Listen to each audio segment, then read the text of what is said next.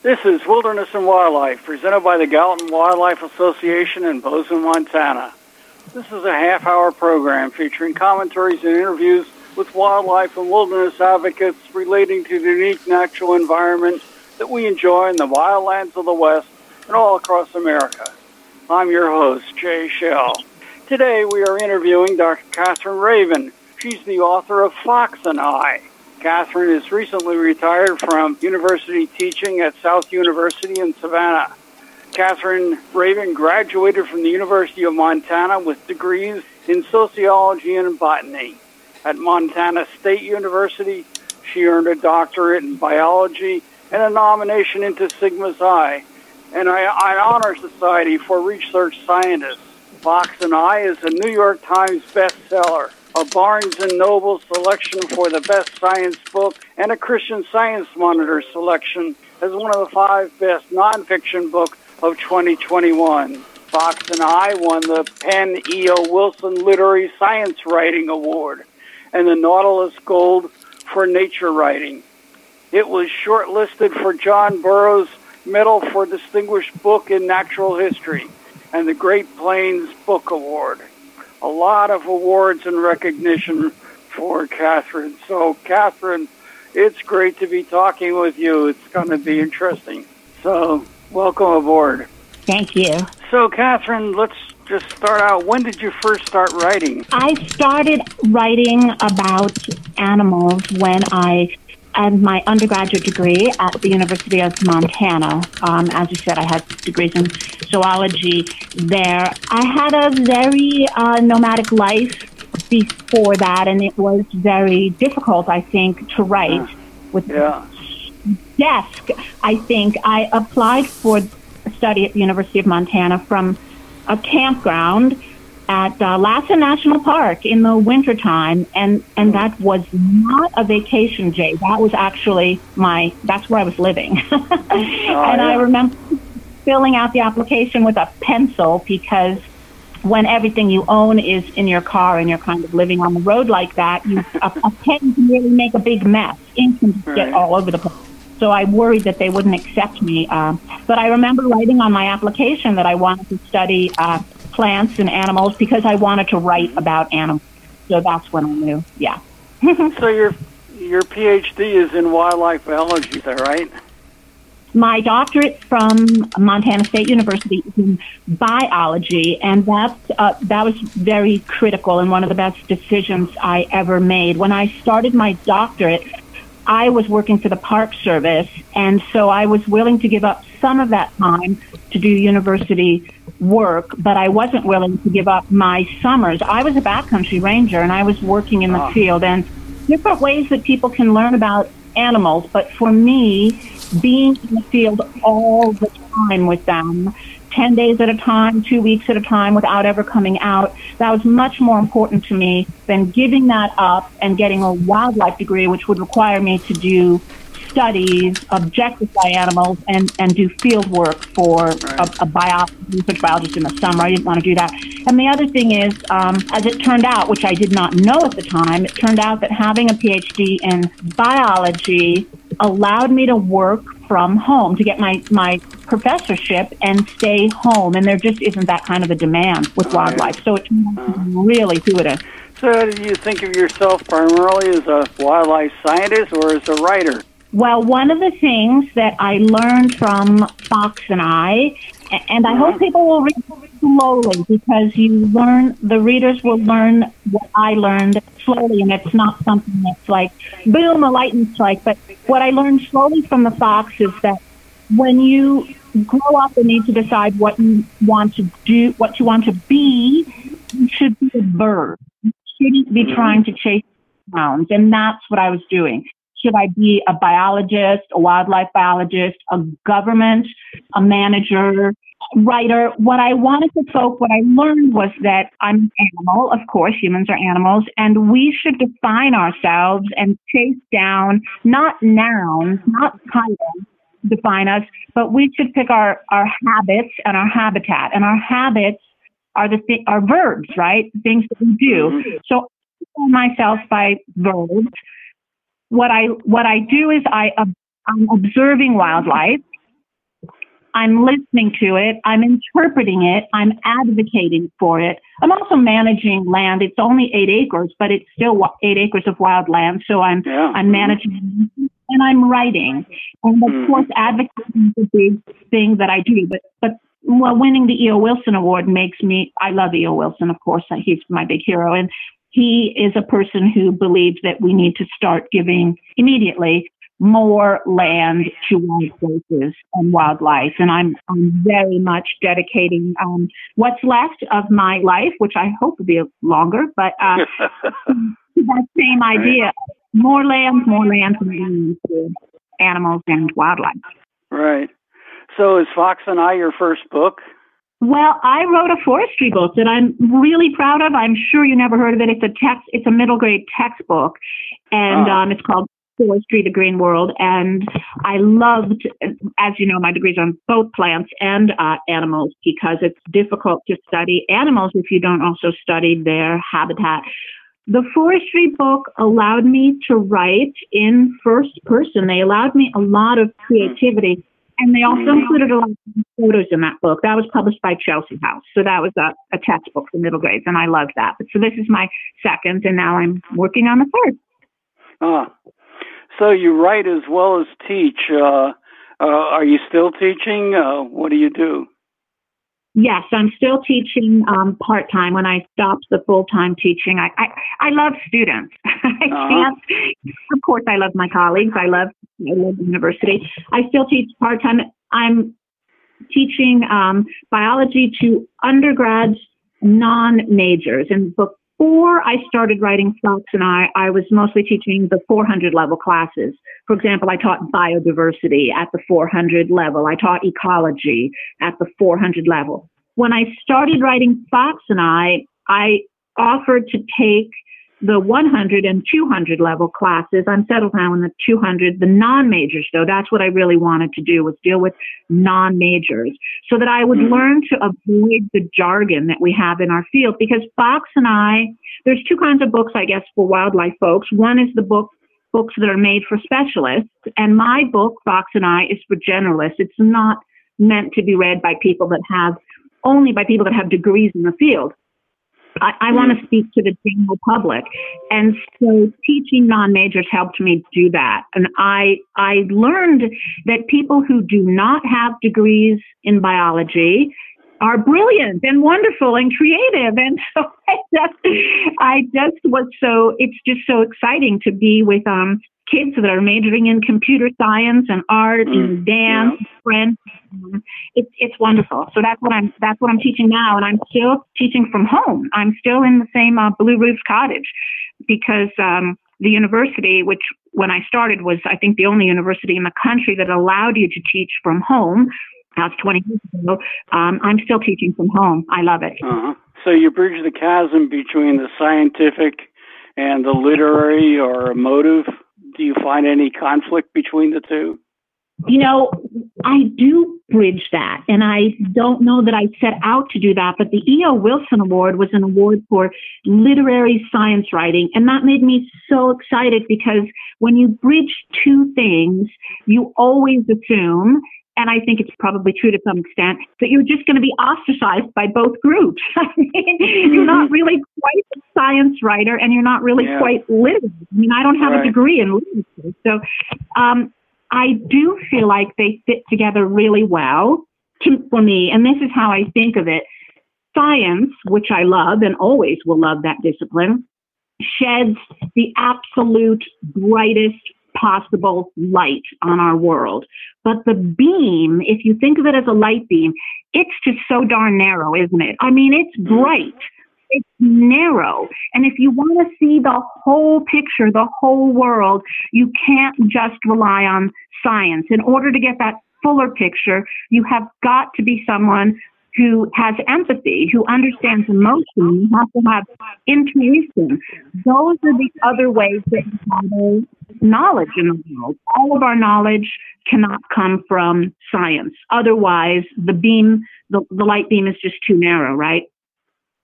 What's your objective when you are writing? This book was written for Fox as a gift, as a debt to him. He always writes with the same goal that I teach, which is I want to improve the lives of my audience, whether it's students or readers. I'm not trying to teach them, instruct them, beat them over the head, make them change their mind. I want them to be happy. I want the books that I write, my writing, to make people's lives better. I want them to feel emotion, to feel, sure, they're going to cry because I write real stories, even if I'm writing fiction. They're true. I write the truth. So sometimes people are going to be sad because this is life. But overall, at the end, I want people to feel like their lives have been improved by reading my book, that they've gathered some wisdom from Fox and I that they're able to apply, that they've laughed when they've read the book, and that when they cried, it's reminded them of other things in their life that have made them cry, and they've learned to get over that. So always my books are, if I had to pick one word, I would say entertaining. That's always my goal. Right, and teach. It's always entertaining. So Fox and I is placed at a remote college or a cabin that you describe as similar to a fox's den. I assume it was somewhere out in Montana somewhere. Yes, it's out in the mountains here, in the foothills, and I was surprised that it was so much like his den, but I burrowed into the hill. It just seemed instinctive to burrow into a mountain because that way the bottom floor of your house is underground, except for the front of the front. It means that you use very little energy. And then the upper level, I guess I kind of modeled that after the fire lookouts that I had spent so much time in. Working for the Park Service, I supervised a couple of fire lookouts and spent a lot of time. They're all glass all the way around. So the top level takes in a lot of sun so that even on a cold day in Montana. So he burrowed into the hillside, I guess, for the same reason. I think that we both like the sun, and we're both very conscious of the wind. So we're getting ourselves on the wind. We're both looking the same direction. We're both looking the prettiest direction. We're both looking. So his den, he faces the prettier mountains, and so do I, and the river. Yes. So you said, I guess in an interview that I saw, that physical presence is your stimulus for writing as opposed to observations or ideas. I wish you could see me, Jay, but then you'd see me rolling my eye. I roll my eyes when people start talking about just ideas, these nebulous. And I probably shouldn't, because people have different ways of. I know people will write whole books, 3, 4, 500 pages on something like love or hope or I can't. No, I'm not a person that can just spend this time on things that you cannot see or touch or smell. I have to have things in front of me that are physical. I write even the novel I'm working the same way. I really focus on pictures and not ideas. And so you'll see in Fox and I the wisdom, the ideas that I express in the book. There'll be a sentence or two scattered about. Most of the book is scenes. I write from scenes rather than just expository writing. You won't just get stream of consciousness out of me. I just don't work that way. I absolutely have to have a picture in front of me. And I know that perhaps something like love is the elephant in the room with a book when you write about an animal that you care very much about. I don't use the word love in Fox and I, but to me, I would say that he had so much trust for me and he gave me so much joy. So those two things mean something to me. I have a picture. When I say trust, I just see him always. That word means the night that he brought his 4 kids down to my house in the moonlight, and he let me babysit them while he slept or pretended to sleep. And they were so little. And there's still a weasel here in the drawer. And it was dangerous, and he trusted me that much. So trust means something to me, and that's my picture that night of trust. And he gave me so much joy because he spent time with me. And I think about the egg games, the games that we played, for example. So I see those things, and those are real events. So I'm not going to write, a chapter about what is joy, or a chapter about what is trust, or a chapter about what is love. For me, that's it. It's those two scenes in my mind, a day playing a game with him, the egg game with him, and the night that he brought the kits down. And that's my feeling about trust and joy and love, because I think love is just trust and joy together. Well, I think friendship was also mentioned as your theme, that you made a friend of Fox. Yes. And I think that the reason why this book is so interesting in terms of what it says about friendship is because I was approaching it for the first time. Some ways I think about travel writers, and when they go to a new place, they're able to see it with fresh eyes.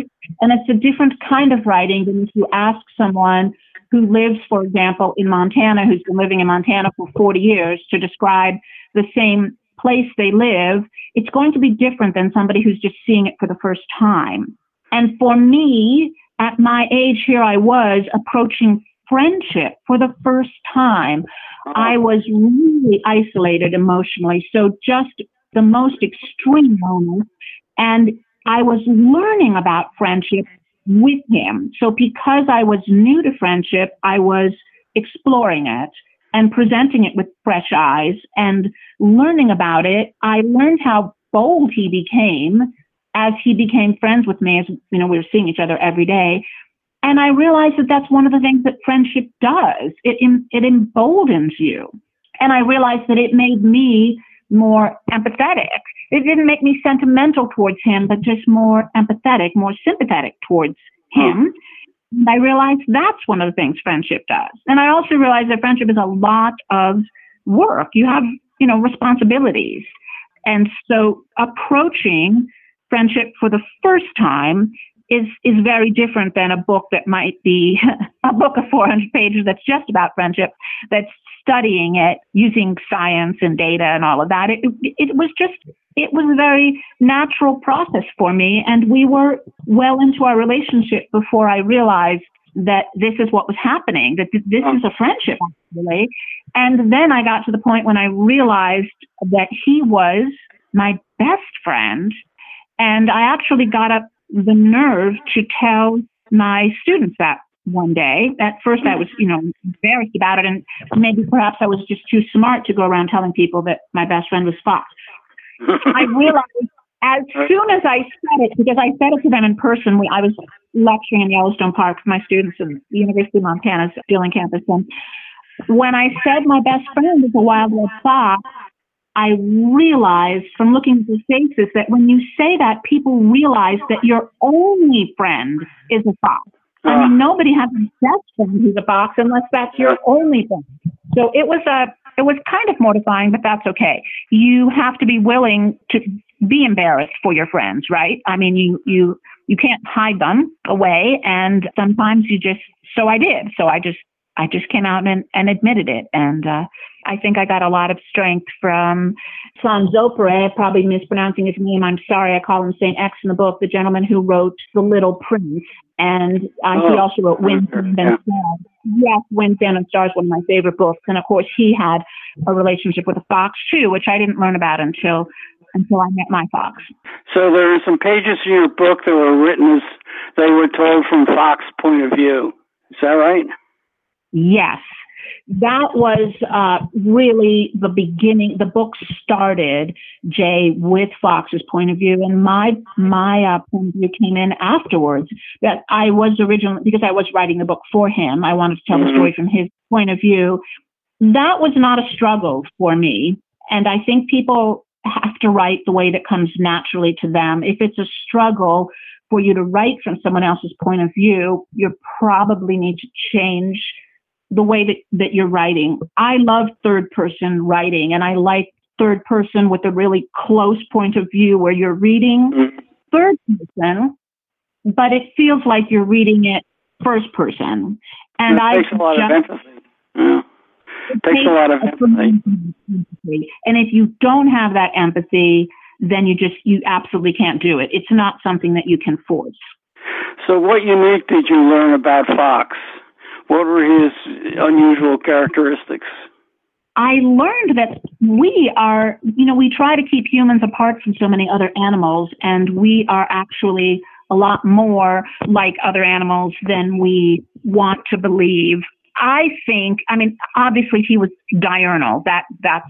And I had a skunk on my place last year who was very, very diurnal, and that's really unusual, but you can't have a relationship with an animal unless they're diurnal. We tend to believe that so many animals are nocturnal, but scientists, again, you asked me if I had a degree in wildlife biology. If you study wildlife biology, you have to generalize. So the average fox, of course, they're nocturnal animals, perhaps, but if they have no reason to be afraid and they have a friend who's out in the daytime, then they'll be out during the daytime. So he was diurnal.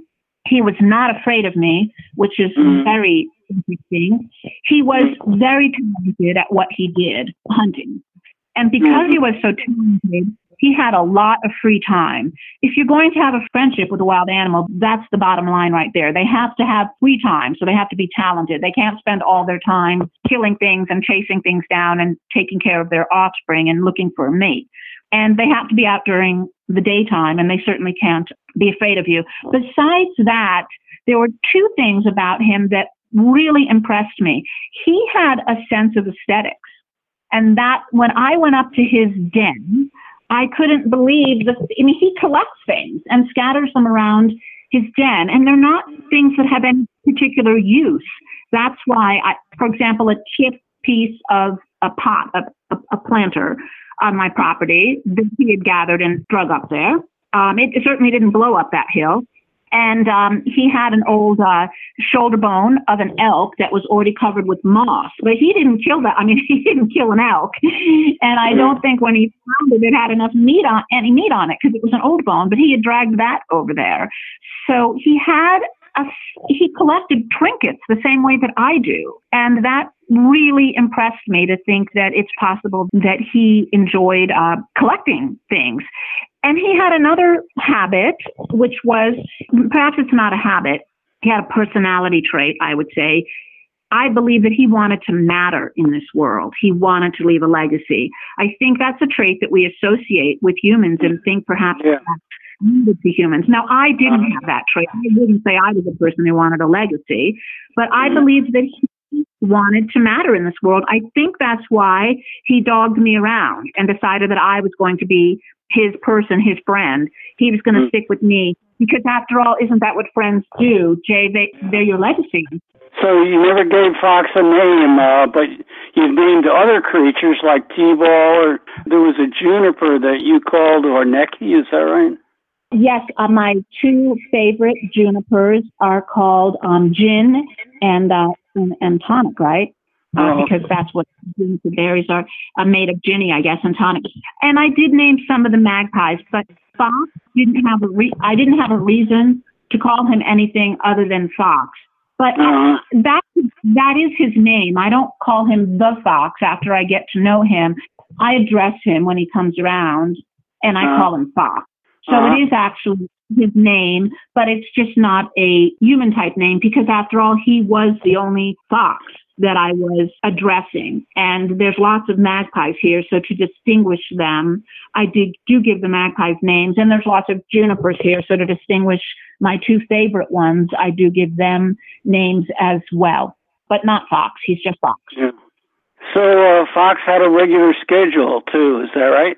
Yes, that's a really good point, Jay. If an animal doesn't have a regular schedule, I did say they have to be diurnal and such, but they absolutely have to have a regular schedule. I've learned that because I have tried. So I have a vixen that's over here a lot, and I have my little spy camera out, as you probably read about my spy camera in the book. I love my spy cam. That vixen, she changes her schedule just about every there was one time when she's been here 3 days in a row at the same time. She's only done that once, but she's been on my I have her in my spy cam every day for over a year now. Well, since last February, it's almost a year, middle of February last year. She changes her schedule. There's no way I can have a relationship with her because I can't have that kind of, I have to work for a living and I have to sleep and I have to eat and I have errands to do. And I can't just wait for her 24 hours a day. So the fact that he had a schedule, that he came to the exact same place at the exact same time, that is something that is absolutely necessary. And I think that he did that because he understood. He had that intuition to realize that if you want to make a friend of this person, you want to have a relationship with this person, then you have to be that reliable. You have to be in the same place at the same time so that they know when to meet you. So foxes have short lives. Were you with Fox when his life ended? I wasn't. I feel so I did something really bad, and I feel terrible about that. And I'm not the best friend in the world. I was learning to be a friend, but I wasn't the best. I had evacuated my house because of a fire, and I had no choice in the evacuation because it was mandatory. But I still feel terrible about it. His vixen and the kits came back after the fire, but he didn't. And I wrote about this in the book and how and where he died, but I felt still terrible about that. When we have evacuations, I've been evacuated twice in Montana. When we have evacuations, we are responsible for pets, for any animals that we own. Livestock, pets, anything that you own, that you license, that you leash. If it's an animal, then you have that responsibility, and the government and the firefighters have that responsibility too. But nobody takes responsibility for a wild animal. And he wasn't my pet. He had the same relationship with me as any human being would. I didn't reach out and touch him. I didn't own him. I didn't feed him. So he wasn't a pet. He was really a friend and very independent. And I hadn't realized, and I had fought fires so much, and I just had never thought about that until it happened with Fox. When there's wildfires, the wildlife, they're on their own, and it's a hard thing to deal with. But I feel terrible. I abandoned him. Really, that's what I did. I abandoned him, and we were evacuated here for a long time. And it was days. It was quite frightening. But I abandoned him. Well, Katherine, we're almost out of time. So, you spent several years as a park ranger. Do you miss that life? Well, I certainly encourage every person who is interested, even the slightest bit interested in doing. There's nothing mean. I love writing right now, and I love it as much. It's important to me as breathing. But I would not trade one single day I had in the Park Service for anything in this world. So yes, of course, it's just the best. And I think I spend pretty much all my vacations somewhere, and I don't take a lot of vacations in national parks. Yes. Anybody who's listening, please do think about being a backcountry ranger, or think about doing anything with the Park Service, but think about being backcountry ranger. Unfortunately, I will say one thing. The amount of land in the Park Service, I think, is the same now as it was when I started, but the human population has exploded. That definitely means that being a park ranger today is a lot less enjoyable.